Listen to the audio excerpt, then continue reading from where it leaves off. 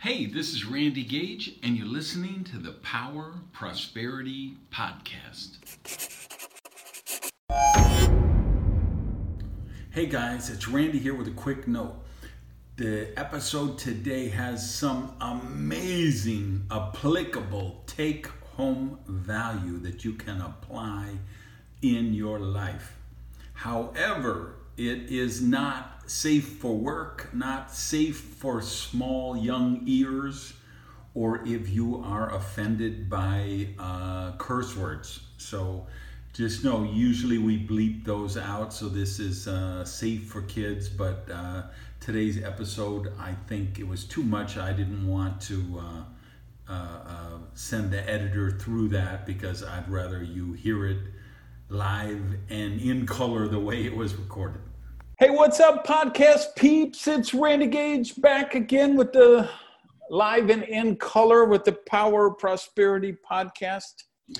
And I got a special episode for you today. It's another one with a very special guest star.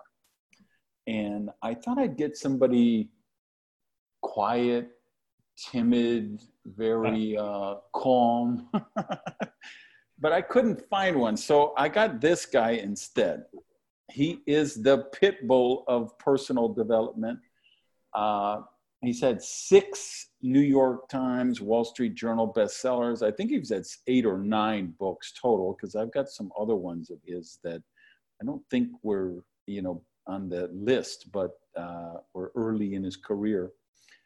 You might have known his books. You're Broke Because You Want to Be. Shut Up, Stop Whining, and Get a Life. He is one of my colleagues in the Speaker Hall of Fame. So when I go to Arizona or he comes to Miami, we usually go out and have dinner. And I have to say, he's my only friend that I have dinner with who's a regular on the Fox News Network. So, of course, I could be talking about no other than the legendary Larry Winget. So, Larry, welcome to the show. What a great introduction. And I'm just betting that's true. I am your only friend who's a regular on Fox News, right? Yeah, that's true. That's true. I don't make this stuff up. So listen. What do you mean I'm not quiet and shy and all those things there at the beginning? Come on. Yeah, exactly. So you know what I want to launch off with? Because I did a show a couple of weeks ago about my 4th midlife crisis that I'm going through now, and has a lot to do with materialism, possessions. Because you've been my friend a long time, and you remember when I sold my place to the sheik and got rid of everything, sold everything, and went on a sabbatical. And so that was not, but I don't know, 4 years ago, maybe 5. And recently I've gone through this again, and so what I had said on the show was I actually set a rule for myself. For the next 2 years, I am not allowed to buy any clothes, any shoes, any cars, any watches, because I've given, and I'm just been in the process the last month of giving away, literally tens of thousands of dollars worth of this stuff. And I just happened to catch your latest video yesterday or the day before, kind of the 5 keys to a worthwhile life or something along those lines. And it sounds like you're really on a parallel track. Well, I tell you what, we spend so much of our life accumulating. And I don't mean just accumulating stuff, accumulating a reputation, accumulating these BS fans that we supposedly all have on social media. And it's all about this life of accumulation. And a few years ago is when it really started for me, when I just said, I'm tired. I'm tired of my stuff. I'm tired of all these people that you end up doing things to please others. And even though I've always been pretty good at being selfish and making sure Larry was happy above all else, it really just started to become exhausting to play keep up with who you are. So I went from, a 6,300 square foot house down to a 4,000 square foot house. And then Rosemary and I said, this is still ridiculous. So we just downsized to a 2,700 square foot house. And who knows if I'm going to stop there. I got rid of 135 pairs of cowboy boots, 400 cowboy shirts, and just more crap that just accumulates in your life. I went through my social media and dumped, out of the 5,000 friends you're able to have on Facebook, I dumped 4,600 of them. I, one at a time, stopped following 27,000 people on Twitter. And that's a lot of work. I just went through everything and said, now I'm cleaning it up. I really am. And damn, has it just been the most freeing thing. Yeah, when I did the sabbatical, one of the things I did was I unfollowed, at some point, I don't know, some social media expert had told me, put on the follow back button or function on Twitter. Yeah, so on the sabbatical, I said, okay, every week I'm going to unfollow 5,000 accounts. And there was some software, I didn't have to do it one at a time, but you could only do like 50 on a screen at a time. So But I did it. I said, okay, 5,000 a week. And then I'm going to, every day, I'm going to unsubscribe from 5 emails because I was on so many newsletters and lists and whatever. And it just I think you're onto something there with, it's not just because it's like the possessions, yes. I mean, what I've got now, this closet in Miami holds about 80 pair of shoes, 90, something like that. So I said, okay, I will keep whatever fits in this closet and everything else has to go. And then I'm not allowed to buy another pair of shoes for 2 years because I can't even, there's even like the ones like in the corner you can't really see. So I'm like, okay, every couple of weeks I'm going to rearrange the closet to bring the stuff from the corner out so that, because I mean, I have shoes I haven't worn in 5 years. So what's the point of owning them, right? But I think you're onto something with the mental bandwidth as well as the possessions. Well, I tell you, it is the mental bandwidth. It's who are you trying to prove something to through your possessions? And when I realized I really don't give a damn about everybody else and what they think. And that's, everybody says that. I don't give a damn about everybody else and what they think. Old bull. Especially in this industry you and I are in. And I mean, we wake up seriously to try to figure out what can we say that will involve and intrigue and provoke and entertain and educate and inspire. Oh my God, that's exhausting. But mostly we do it because we've got this false sense of self-worth that somehow that stuff makes a difference. And at the end of the day, I do this little exercise and I have for many, many years. The last thing I do every single day is I brush my teeth, look myself in the mirror, and that's it. Before I go to bed, I brush my teeth. And while I'm looking myself in the mirror, I just say, was I the best version of me I can be for just for the day? Was I the best version of me I could be? Was I nice to folks? Did I, was I good to my wife? But was I also just good to me in the best possible way? And when you realize there's so much clutter that takes so much energy, that's not being good to you. No, it sure isn't.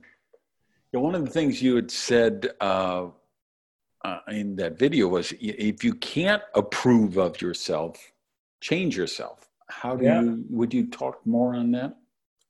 Well, I always laugh, and I wrote a best-selling parenting book, and I listen to all these bozos out there, these motivational bozos talking about helping people have more self-confidence and self-worth and self-awareness. Did they forget that the root word of all of those is self? You kind of have to do all of those things for yourself. And what I realized is no one can make me feel better about myself except myself. No one can give me more self-confidence. I have to be confident in my actions. And I think the trend these days is to look outside of ourselves for validations. I mean, isn't that pretty much why social media exists? To validate ourselves based on the likes and opinions and feedback we get from others. And I just think that it's much smarter to say, forget every single human being in the world. Really forget everybody. And have the little conversation with yourself as you brush your teeth at night and say, this is, the old line, if it's to be, it's up to me. But it really means that if I don't like who I am, it's not anybody else's business or job. I have to change.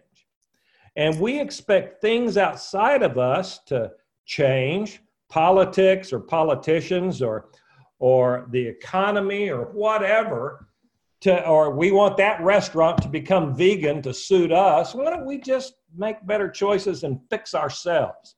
But that requires more work than most of us are willing to do. And then we've got all these idiots out there saying you can be whatever you want to be and do whatever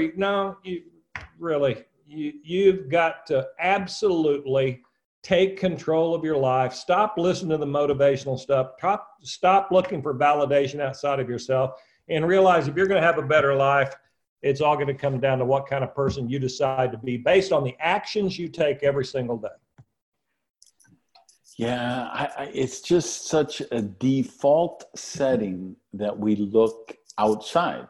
So yeah. It's my bitch ex-wife, and it's my cheap boss, and it's the Trump, and it's the economy, and it's the weather, and it's the evil, mean, greedy, rich people. It's the system.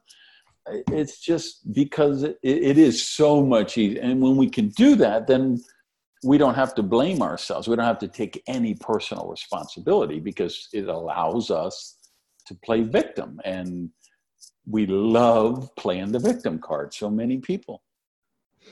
Well, Jim Rohn, and he was truly my mentor. I just met him a couple of times, but he used to have this great bit that he did. And it was a bit. We all have bits in our speaking world, but he used to stand on stage with a big blackboard like he did and say, let's make a list of all the reasons you aren't doing as well as you think you ought to be doing. And he would have the audience yell out stuff. And, Randy, was just like the list you just made. Well, it's Trump's fault, or it's Hillary's fault, or it's the Democrats, the Republicans, or it's the economy, or it's my brother-in-law, or I'm second born, I'm the middle child, or it's the weather. And he would let these people make a list with 100 things on it. And then he would say, I got one problem with your list. You ain't on it. Yeah, exactly. And that's really where we've gotten to, but that's not a revelation. It's that now that we've got a society that will support, you don't need to be on it. They'll put their arm around you in an effort to claim to the world they are supporting you in your stupidity almost, and saying, it's okay, it's a cold, cruel world out there, poor baby.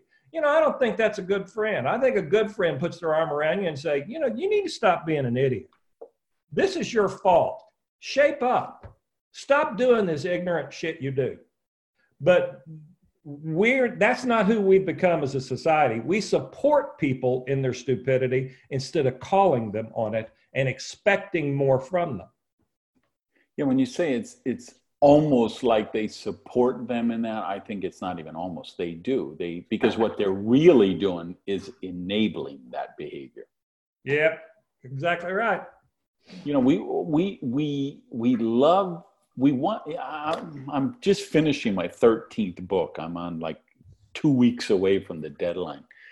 And one of the sections I'm writing is why bold, visionary founders of companies usually fail. right? That, these brilliant, charismatic, dynamic leaders with vision are great for launching companies, but they're usually horrible at managing them. Yeah. And, Steve Jobs getting fired from Apple the first time around is a perfect example. Travis Kalanick at Uber, SoftBank literally just paid that founder of WeWork $1.7 billion this week to go away, You know how far I could go away for $1.7 billion? Exactly. It's such just a common thing and when I analyze it, because I'm trying to help those CEOs and founders, right, with this book to say, here's what you need to know. Here's how you can make sure you're not one of those that gets bought out. And unless it is for, 1.7 billion, he's probably, I forget his name, he's probably saying, he's all right. Let's not worry too much about him. Yeah. He's saying, fuck age. I got 1.7 billion. Let him write 10 books. But the thing is, when you're really running a company or running a nonprofit or running a movement, anything, you have to make decisions that are unpopular. You're going to have to close down divisions or lay people off. You're going to have to fire certain people. And because if you're not making decisions that are sometimes unpopular, then you're really not bringing any value to the organization, whether it's a volunteer organization or a for-profit company, right? And it's the same in relationships. People think, well, I want to be her friend, so I don't want to say anything that she doesn't want to hear. Let me pander to her neurosis. Let me pander to her psychosis. Let me tell her the things she wants to hear because I want to be a good friend.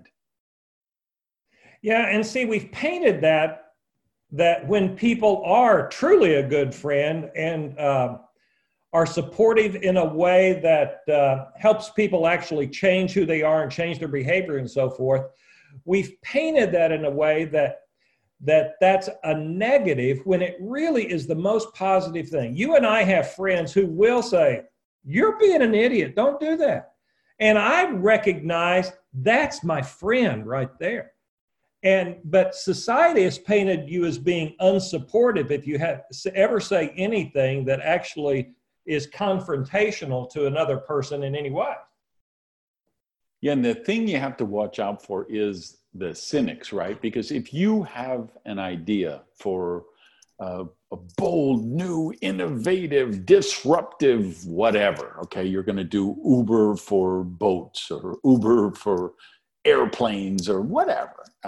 Of course, everybody's going to tell you it's crazy. And of course, they're probably right because most new ideas are crazy. But there are people who tell you it's crazy because they're jealous and they're petty and they want you to fail. There's people who tell you it's crazy because they're just programmed with so many limiting beliefs. They think everything out of the normal will fail.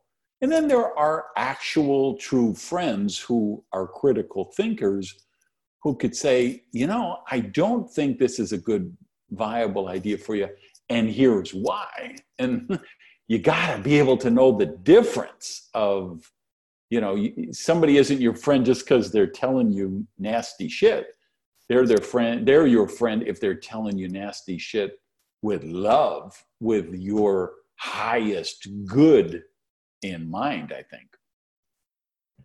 Yeah, I totally agree. When I look at all the people in our industry, I really do look at you and I as being those two people who for a long, long time it was lonely out there for us, Randy, because we were saying things that so many people found truly confrontational when all we were asking to do, you in sort of your little area and me in my little area, was, damn, just take responsibility and think, people.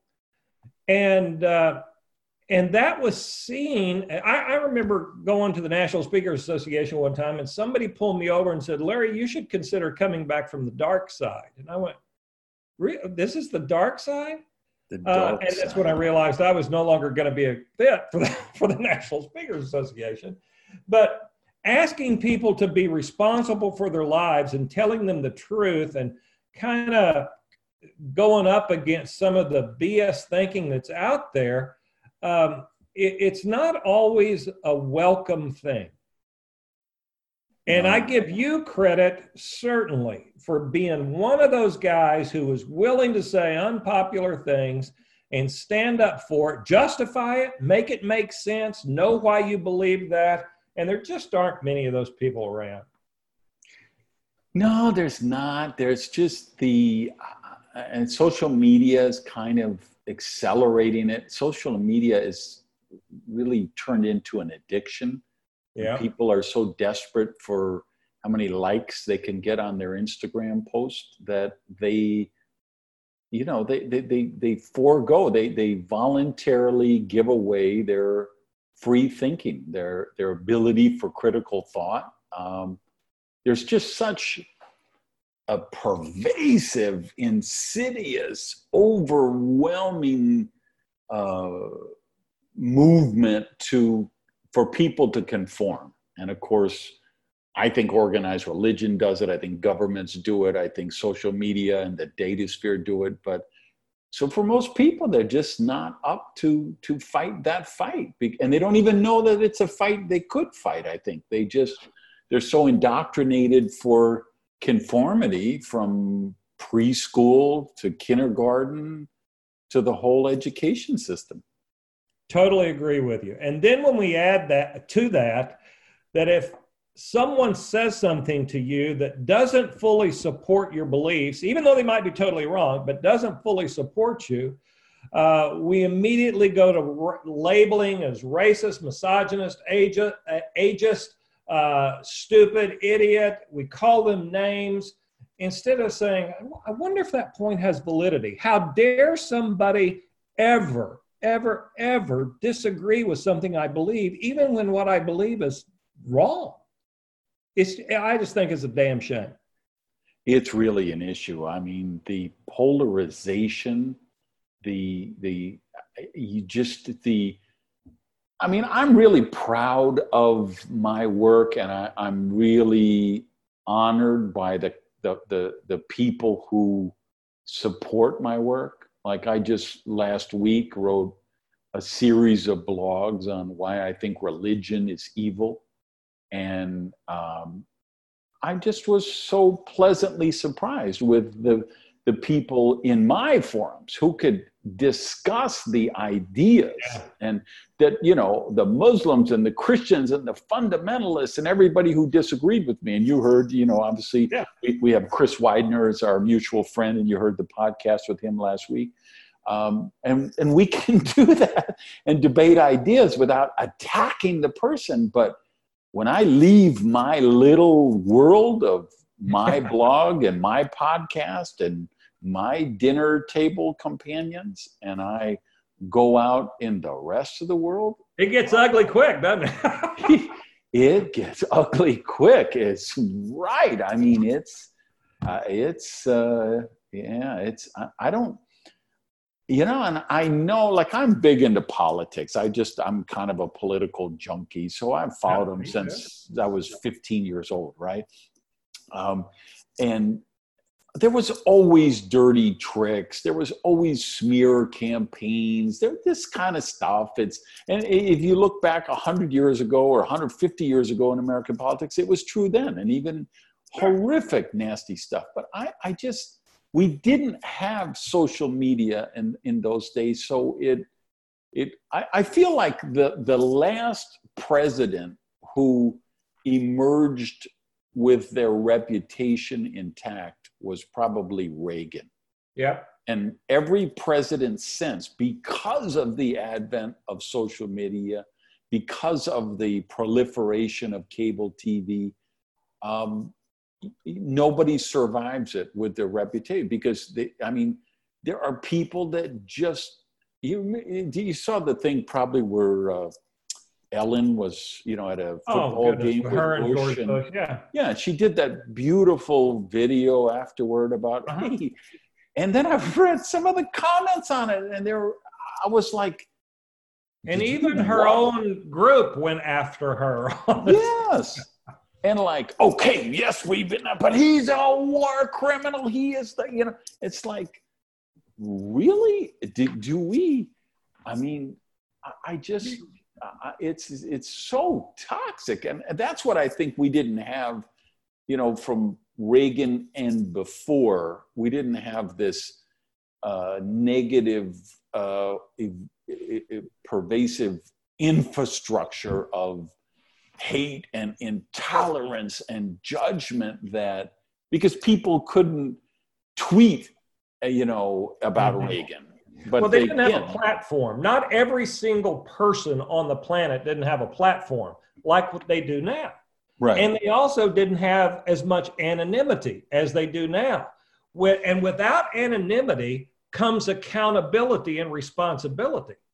But when you can sit at your laptop or on your phone and be this keyboard coward who gets to say anything in the world with no consequences, well, then we end up with what we've got right now. Yeah. I saw a quote, and it's really become my favorite quote. It's an Emerson quote. And it says, "Let me never fall into the vulgar mistake of dreaming that I'm persecuted whenever I am contradicted." And I love Emerson. I thought I read everything he ever wrote. I thought I had too, and I discovered it, and I fact-checked it, and I've done all that. First of all, I love that he sets it up as a vulgar mistake of dreaming. That I'm persecuted when I'm being contradicted. Everything that challenges our thinking is not personal persecution.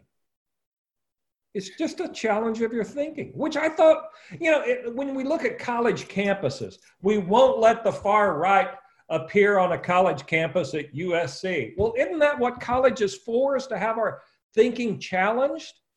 It shocks me. It just shocks me the way colleges and it doesn't matter which side you're on. Yeah. Good God, it's just terrible. It's terrible. Yeah, it really is. I don't know what the answer is. It's like you see all the kind of the news now. We need to break up Facebook and Google and all this thing. And I think that's just a knee-jerk, idiotic reaction, but to a real serious problem. That the fact is, we do regulate the power company and the gas company and the phone companies to say, well, there are certain things that everybody has to use, and monopolies would be dangerous in this area. And the truth is, a platform like Facebook, the founders of the Constitution could never envision the power of Facebook and what that was going to become. And the truth is, like if you read Peter Thiel's book, 0 to 1, which is one of the most brilliant books I've read in years, he talks about that's your ideal thing as an entrepreneur, is you want to get in a monopoly space. You want to create a monopoly, but create it in a way that the government isn't going to shut you down, right? And Facebook and Google and Amazon and a lot of these companies have done that brilliantly. And the truth is, and if you watch those hearings on Capitol Hill, these legislators they have no idea what social media is. They couldn't post a story on Instagram if their life depended on it, right? And they're like trying to regulate this. And I look at this and I say, we really do have to look at social media, some of these platforms, and say, what is, we probably do have to regulate them in some way for the social interest, just to protect society from itself. What's your thoughts on that? Well, let's talk about what happened on the news this week when they were grilling Zuckerberg about fact-checking political speech on Facebook. Well, first of all, Facebook has 2.7 billion users. And asking the fact that we should fact check what comes out on Facebook, whether it's political speech or any other speech, in my opinion, is just insane. We don't ask Fox News or MSNBC to fact check politicians. I don't see how you can ask Facebook to fact check politicians. I think what has happened, Randy, is that, and I'm for regulating them to an extent, but I don't think you can force them to try to fact check what gets on there. But what has happened? Because it is impossible. If people understood, if they looked at the number, because it's not just ads, it's of course the posts. And if you looked at how many videos get loaded to YouTube in an hour, how many posts go on Facebook in a minute, I mean, we're talking billions. You're exactly right. That's why I think it's so cumbersome. It could never be done. Never. But what I think happened, my last book is called What's Wrong with Damn Near Everything. I wrote these first 6 bestsellers about how to be a better parent, how to handle your finances better, how to be better in business, and how to be a better person, the 3 personal development books in the bunch, and so forth. And what I realized after writing these 6 bestsellers and selling all these books and being in 20 different languages, and what I realized is nobody's doing any of that. They were truly just a waste of energy. I'm proud of them. They were good books. Some people say they helped them. But the point is, you can't give the world, or you can't give an individual a list of things to do and expect them to do them long term if they're not the kind of people who would normally do those things. If I'm a boss and I have a bad employee and I come in and say, look, you're not doing well, do these 3 things. Okay, they can go away and do those 3 things for a while. But if they're bad people, they're not going to keep doing it.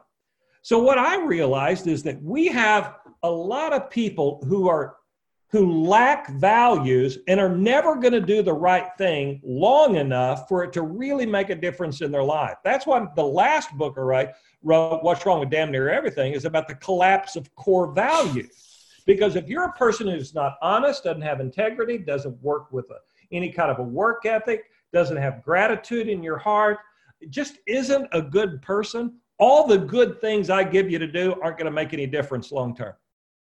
And so when I look at social media, there's no accountability. There's no personal core value that says, I shouldn't do this, not because I can't, but because it wouldn't be the right thing to do. Yeah, and if I didn't write books, I wouldn't have a social media account anywhere. I just wouldn't. It's just not my thing. First of all, I'm a pathological loner.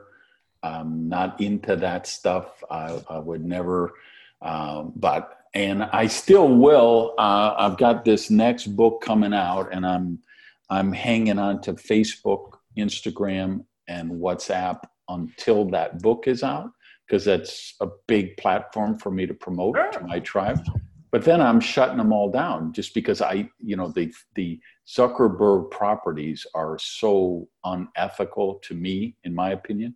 What they do with your information.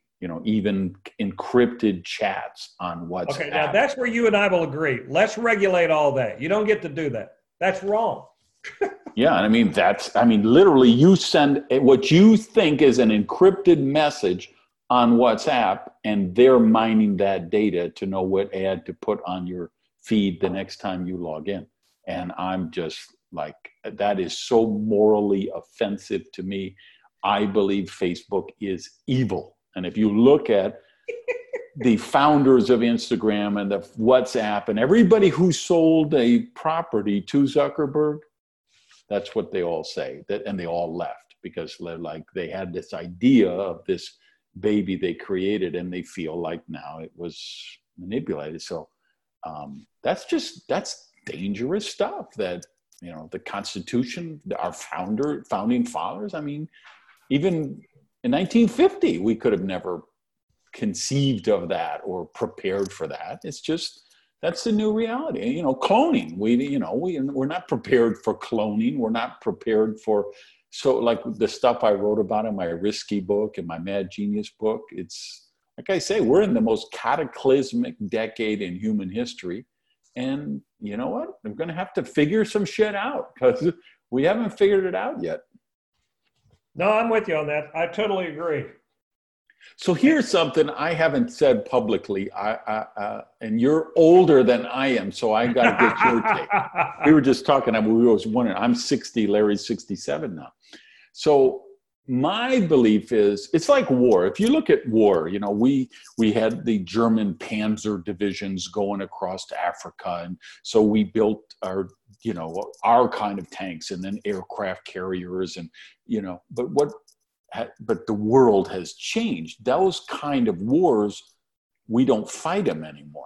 They're wars like Al-Qaeda and ISIS, with people who are not in uniform, who are using churches or mosques and human shields, and they're operating out of pickup trucks and sleeper cells and terrorism. And it's a different war. And I think that the next real wars are cyber wars.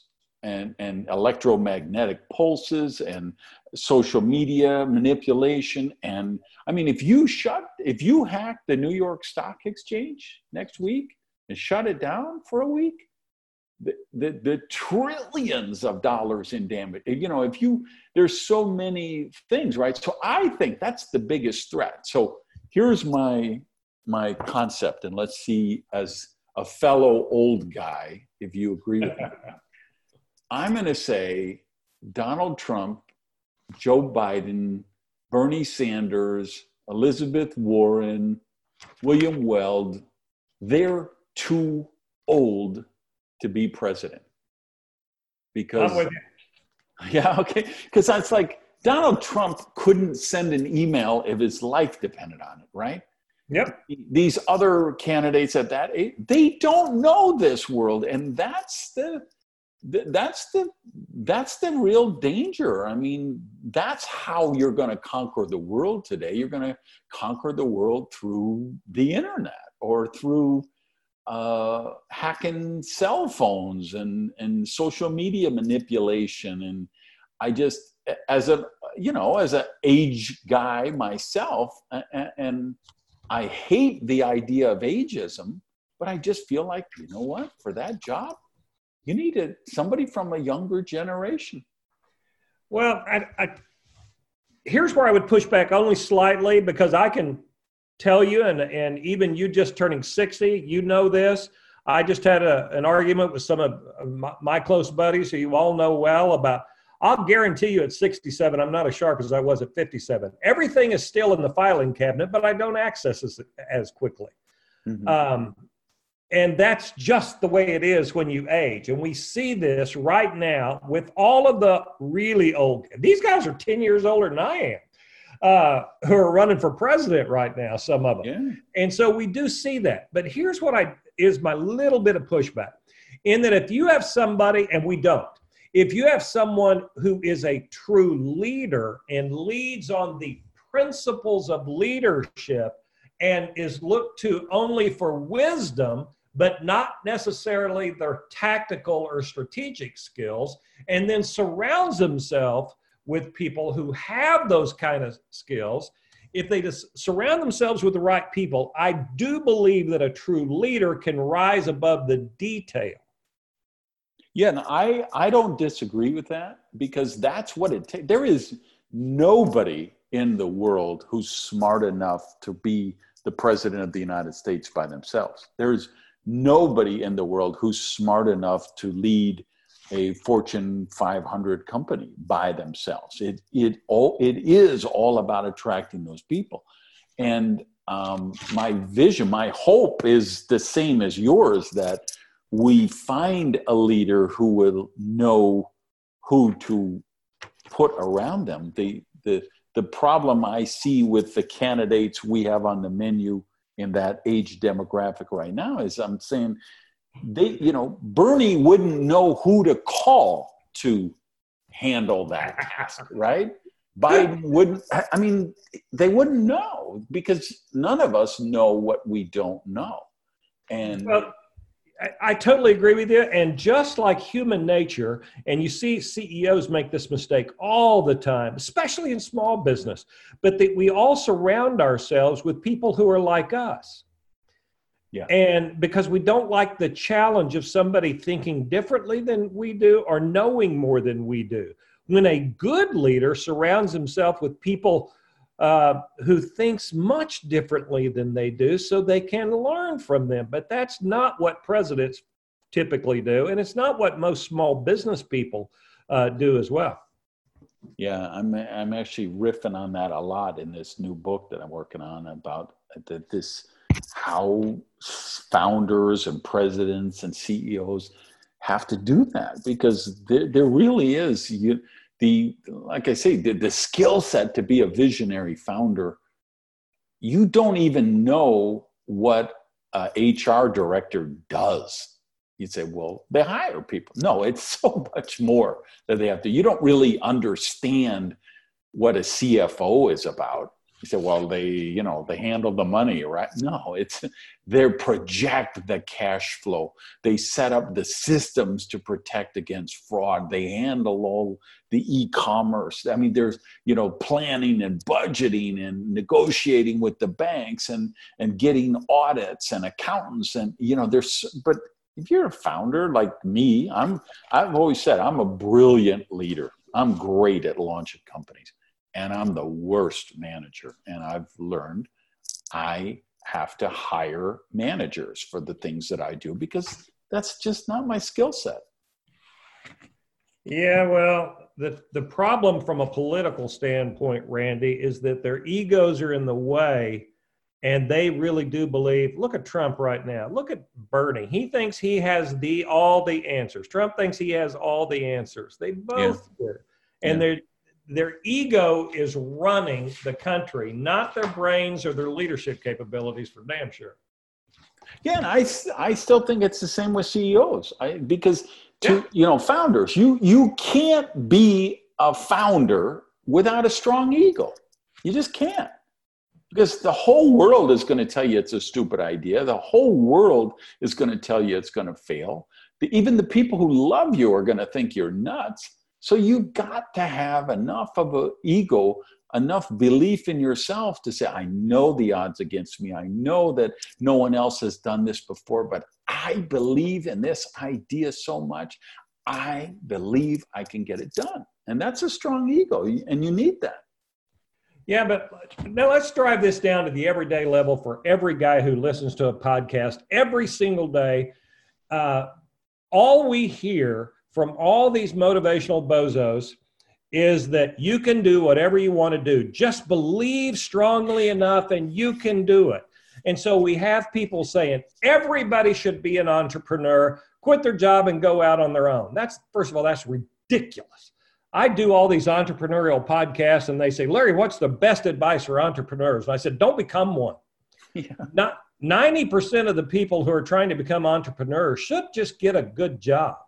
Agree, 100%. There's just, I don't know where this meme has come from, but that really is because of, I think Instagram, like everybody wants to be an Instagram influencer, and they think they can start a fashion line because they can get obscenities printed on a t-shirt, and that makes them an entrepreneur. And I don't know, it's just, but yeah, it's like Gary Vee has and he'd say the same thing we're saying right here, which is, a lot of you guys should not be entrepreneurs. But he's kind of fueled this movement of everybody wants to be an entrepreneur, and it's dangerous for a lot of people. Well, it's fine to want to be, but I ask them all the time, have you done any market research? Do you know if your product or service is even needed? Why are you doing this? Is it because your brother-in-law said, oh, you're really good at this. You ought to go out and make a living doing this. What was the motive behind it? Do you have the skills? Do you know how to hire, fire, market, sell? Do you know how to read a balance sheet? They don't know anything. Instead, they fall back on, but I'm passionate about it. And then I quick to remind them, passion is defined in the dictionary as a barely controllable emotion. I don't want any barely controllable emotions running my business. Yeah. There are a lot of passionate, incompetent people out there. A lot of passionate, incompetent people. Because it's, Becky makes an amazing apple pie. And oh my God, your apple pie is so amazing. You should start a restaurant. Maybe not. But, that again, this is feeding people's fragileness instead of their strengths. It's something we tell people their dreams can come true. We tell them whatever your biggest weakness is can become your biggest strength. Oh my God, a lot of the stuff that's being said is you create a meme, and if you put a puppy dog, a rainbow, a pretty beach, a mountain scene, a sunset, a sunrise, a kitty cat, it will be shared 1 million times. If you tell people, hey, know what you're doing, get off your ass and go to work, you get about 10 shares on that kind of stuff. Absolutely. But I know you are not a cynic. I know you believe in hope. I know you believe in possibility. So what do you say to that? Because we've been kind of damping people down. And it's true, no, you really can't move a mountain with a mustard seed. I'm sorry. You may have read that and heard it at Sunday school every weekend of your life, but nobody I know is going to move a mountain with a mustard seed. And if you're 5'2", $120, you're probably not going to be an NFL quarterback or a forward for the basketball team. But speak to, how do people keep their optimism and their hope and still be successful in a way that works for them? What do you think? First of all, maybe they ought to define their own level of success instead of basing their success on what they see on social media and what other people are doing. Say that again. Come up with your own definition of success instead of basing it on what other people are doing on social media. That's the number one thing. Listen, if you're living to the best of your abilities, I don't care whether you make $50,000 a year or $50 million a year. If you're a good person who enjoys what they do for a living, your bills are paid, you're happy and content, God bless you, you are successful. If you find your $50,000 a year job meaningful and it feeds you, good for you, that is success. You are not a failure because you make $50,000 and somebody else makes $500,000 or $5 million or $50 million. So we've got to realign our level of success, and getting people to do that, I think, starts from taking your eyes off of others and realizing that they do not have anything to do with what your definition of success is. You have to decide that all on your own. I do think you have to give up on your dreams, and I think you have to get some solid plans. You have to know what you want. You have to know why you want it. You have to know what it takes to get there. You have to put down the actions that it will take to get there. You have to educate yourself so you can actually carry out the actions, hold yourself accountable, and at some point, regardless of what all the idiots say, it's okay to give up and quit and say, this wasn't right. I'm not willing to do that. I'm going to go another direction. That's part of it. Mm-hmm. Mm-hmm. And I'm not a cynic. And the hope comes in that we can you can't do anything. Listen, like you gave some great examples. I attack that nothing is impossible BS all the time. Yeah, if you're short, fat, and ugly, you're not going to be a supermodel. It's just not working out for you. People say nothing is impossible. Go try jumping off the top of a 100-story building. Yeah, I'm pretty much telling you it's impossible to do that and live. So we get caught up in this stupid stuff that people are saying. But what is possible is you can do more than you think you can. You can always work a little harder, think a little bigger, do a little more. Those things are possible, but we've got to get realistic. I do not believe just in possibilities. I also believe in probabilities. And you have to understand what it takes that you have to do in order for the probability to go in your direction to achieve what it is you say you want. Love it. Here's a question for you. What have you what belief have you changed? What major thing have you changed your mind on the last 6 months or 1 year or 2 years? What do you believe now maybe that you didn't believe a year ago? Something like that. Anything come to mind? Oh, listen, Randy, you were talking about how you went through we started this thing off with your fourth midlife crisis or something. I think that as we grow and as we age and as we read and as we open up our minds and as we reevaluate our priorities and what our true values really are, I think that we're constantly sort of reassessing what's important and what's not important and what we believe and what we don't believe. What I believe now more than ever is that the importance of making you happy above making others happy. I really do believe that we're not serving people well when we say live to make other people happy, live to serve others. I think our number one priority really should be very selfish. That when I make Larry Winget happy every single day, I know that as a result of me making me happy, I tend to make others happy along the way, because when I'm not happy, I'm not serving them well. I'm not a good husband. I'm not a good dad. I'm not a good granddad if I'm not in alignment with what feeds me spiritually, physically, emotionally, all those things.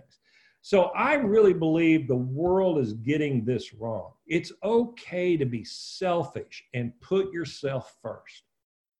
But I would push back and say, I think if I asked you about this 10 years ago, you would have said the same thing 10 years ago. I feel like you believed that for maybe as long as I know you. I did believe it, but not enough to really. I've stood on stage, Randy, and say, I don't give a damn about any of you people. I really don't. I'm here because I have a fiduciary responsibility.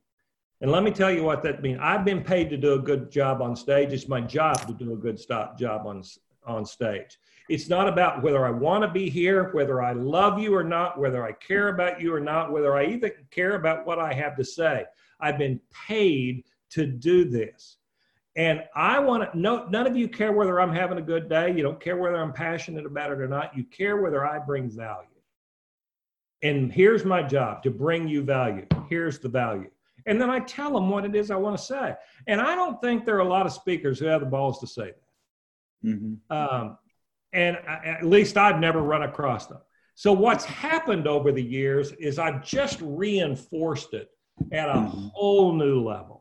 Than I did have 10 years ago. Yeah, in general, I would have said, make me happy, but not like right now. Mm-hmm. All right. So, yeah. Okay. So what do you think of this? If I'm reading a profile about you in the Wall Street Journal right now, and it says, if Larry Winget hadn't met Rosemary, he'd be a 300-pound slob broke loser. and no, that's not in the Wall Street Journal. I just made it up. What do you think of that? I tell you what, when I accepted the Hall of Fame, the National Speaker Society Association, I remember all the people who accepted ahead of me saying, I need to thank, and they thanked their spouse and for standing there with them the whole time. And I remember saying to the group, I don't get to thank Rosemary. She still wonders when I'm going to get a real job.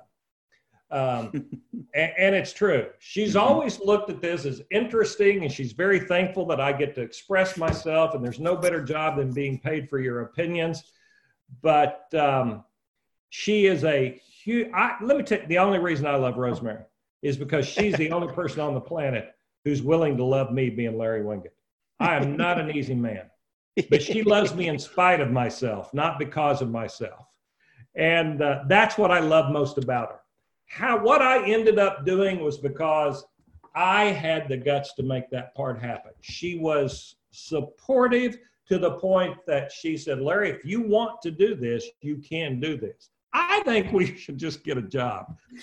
And that's really where I was going with that, because I adore Rosemary, and I know I know that the value her support has meant to you, even though she does think you're crazy. And speak to that. How important is it to have at least one, if not more, people in your life who really do love you as you and support the path you choose? Well, let me tell you what I think is necessary from that. It's not just the love. What you need is at least one person on the planet that you can trust without conditions. Mm-hmm. And that's what Rosemary and I have. I can get unconditional love from Leon, my bulldog. That is true unconditional love. But I think having someone that you can trust with anything is the most important thing. And you really kind of only need that one person you can trust, where you can go through and show them just how vulnerable and you really are. You can say, listen, I don't know what I'm doing here. I'm in trouble here. And you can trust them with that information. If you can find that person, that's more important than anything else. Yeah. What, if I ask, what one or two books were the most influential for you, or made a difference to you after reading them? What jumps to your mind? Well, in the last 35 years, I read over 5,000 books. And there are so many that I think are just so outstanding. What's always amazing when I get asked this question, I find as much inspiration from great fiction as I do great nonfiction. I'm a big reader of fiction books. I think the best fiction book ever written was by John Irving, A Prayer for Owen Meany. I really love that book. I love a great story. I like feeling the characters and all that, and the things you can learn from that. I could go back and say, most people would say A Return to Love by Marianne Williamson, or Real Magic by Wayne Dyer, or The 12 Pillars by Jim Rohn, or whatever. Yeah, those are all fine books, and I read them all. But the books that have had the most lasting impact on me that I've read and reread would just be some of the great fiction books. I just love a good story. I think good stories are more important than good facts every time.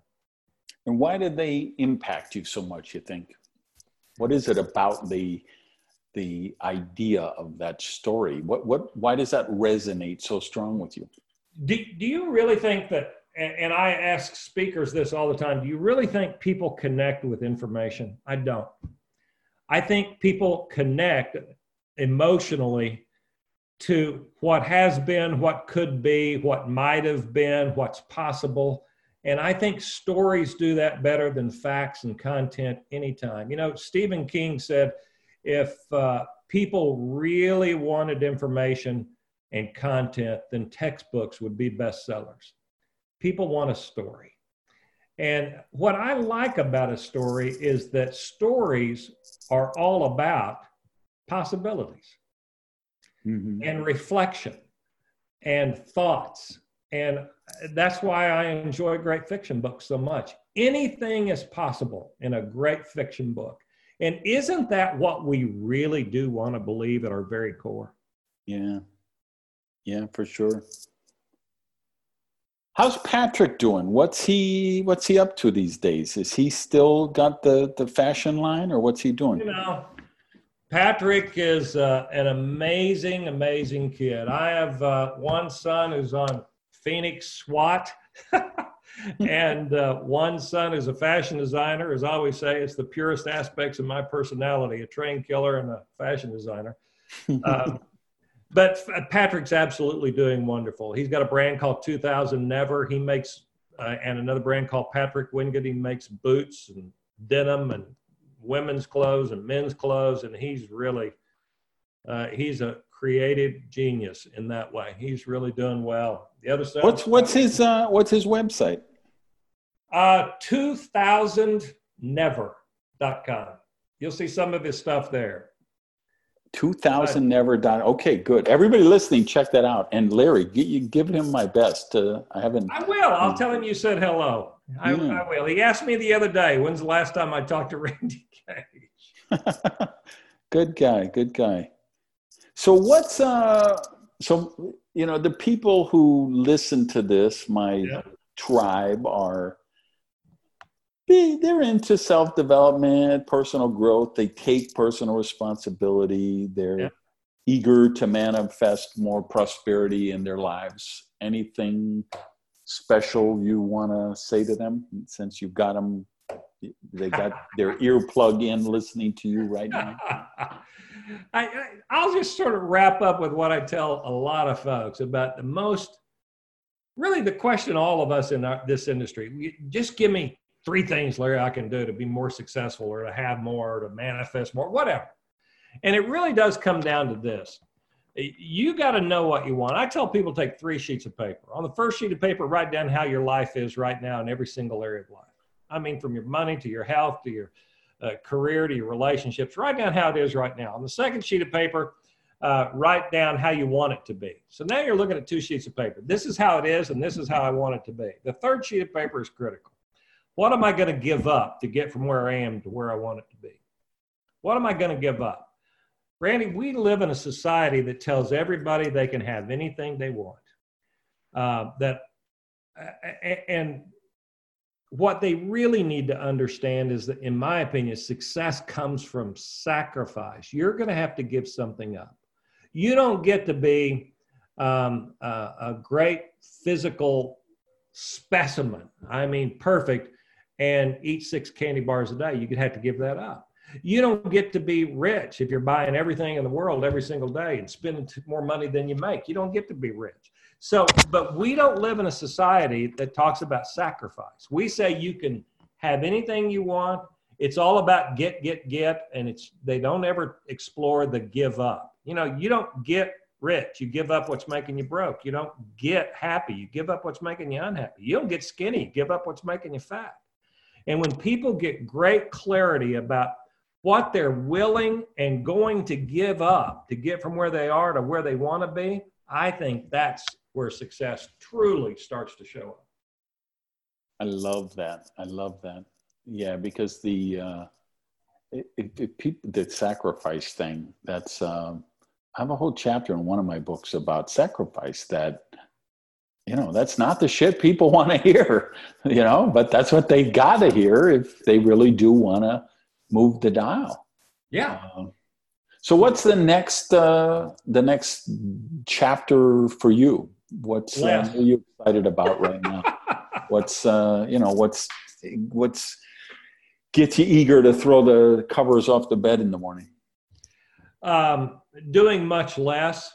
I really am getting so selective. When I talk to people on the phone anymore, and I don't talk to a lot of people on the phone, usually somebody else handles that. But I was talking to a guy the other day, and during the conversation, he said, I think I'm going to hire you. And the more we talked, I finally stopped and said, I don't want to do your deal. And he goes, why? I said, I don't like you. I don't think your group would be fun. I don't want to do this deal. It just doesn't make me happy. I wish you the best. I can give you some other names if you want it. And he said, who are you to talk to me like that? I said, I'm the guy hanging the phone up. And what I realize is I am seriously focused on doing what makes me happy at this point. I still love to speak, but I only want to speak if they really want me. Not they're shopping for a speaker and they really just want me and my message and the true essence of who I am. Mm-hmm. I want to do things that help me be a better person, make me happier. And most of that has nothing to do anymore with speaking and writing and all that. I may have another book in me, but I don't care if I don't. I've outlined one, but if I don't finish it, I'm good with that too. I like spending time with my wife and my kids and my grandkids and my buddies and friends. And, that's it for me. So people will, when they say, what are we going to see more of? Less. You're going to see more less from me. Mm-hmm. Where can people find you? Oh, I'm about as easy as it can be to find. If you can spell Larry Winget, Winget, you can go to LarryWinget.com. I got a zillion YouTube videos out there, and all my bestsellers are everywhere. Go to Amazon, pick something up. I got a lot of stuff. You can follow me on Instagram, and you can follow me on my fan page, Larry Winget fan page on Facebook. Don't expect a lot of interaction, though. Life's too short to argue with people.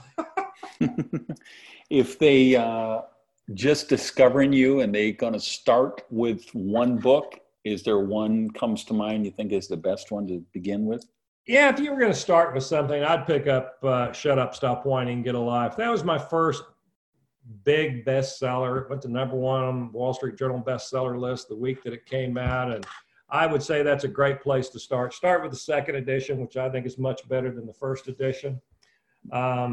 And that's it. You'll know then whether you want to keep reading anything by Larry Winget or not. I love this. Thank you so much for doing this.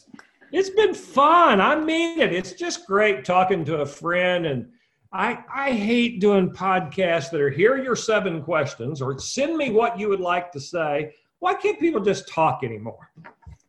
I know, right? Really, this was great. I'm looking for a great conversation, and this was a great conversation. Yes, this was a great conversation. So, Larry, thank you. You guys listening, thank you. And everybody have an amazing day. Peace. Hey, thanks for listening to the Power Prosperity Podcast. Do me a favor and practice the circulation law of prosperity and tell people about Prosperity TV. So if you would, just put something up on your Tumblr, your Twitter, your Facebook, your YouTube.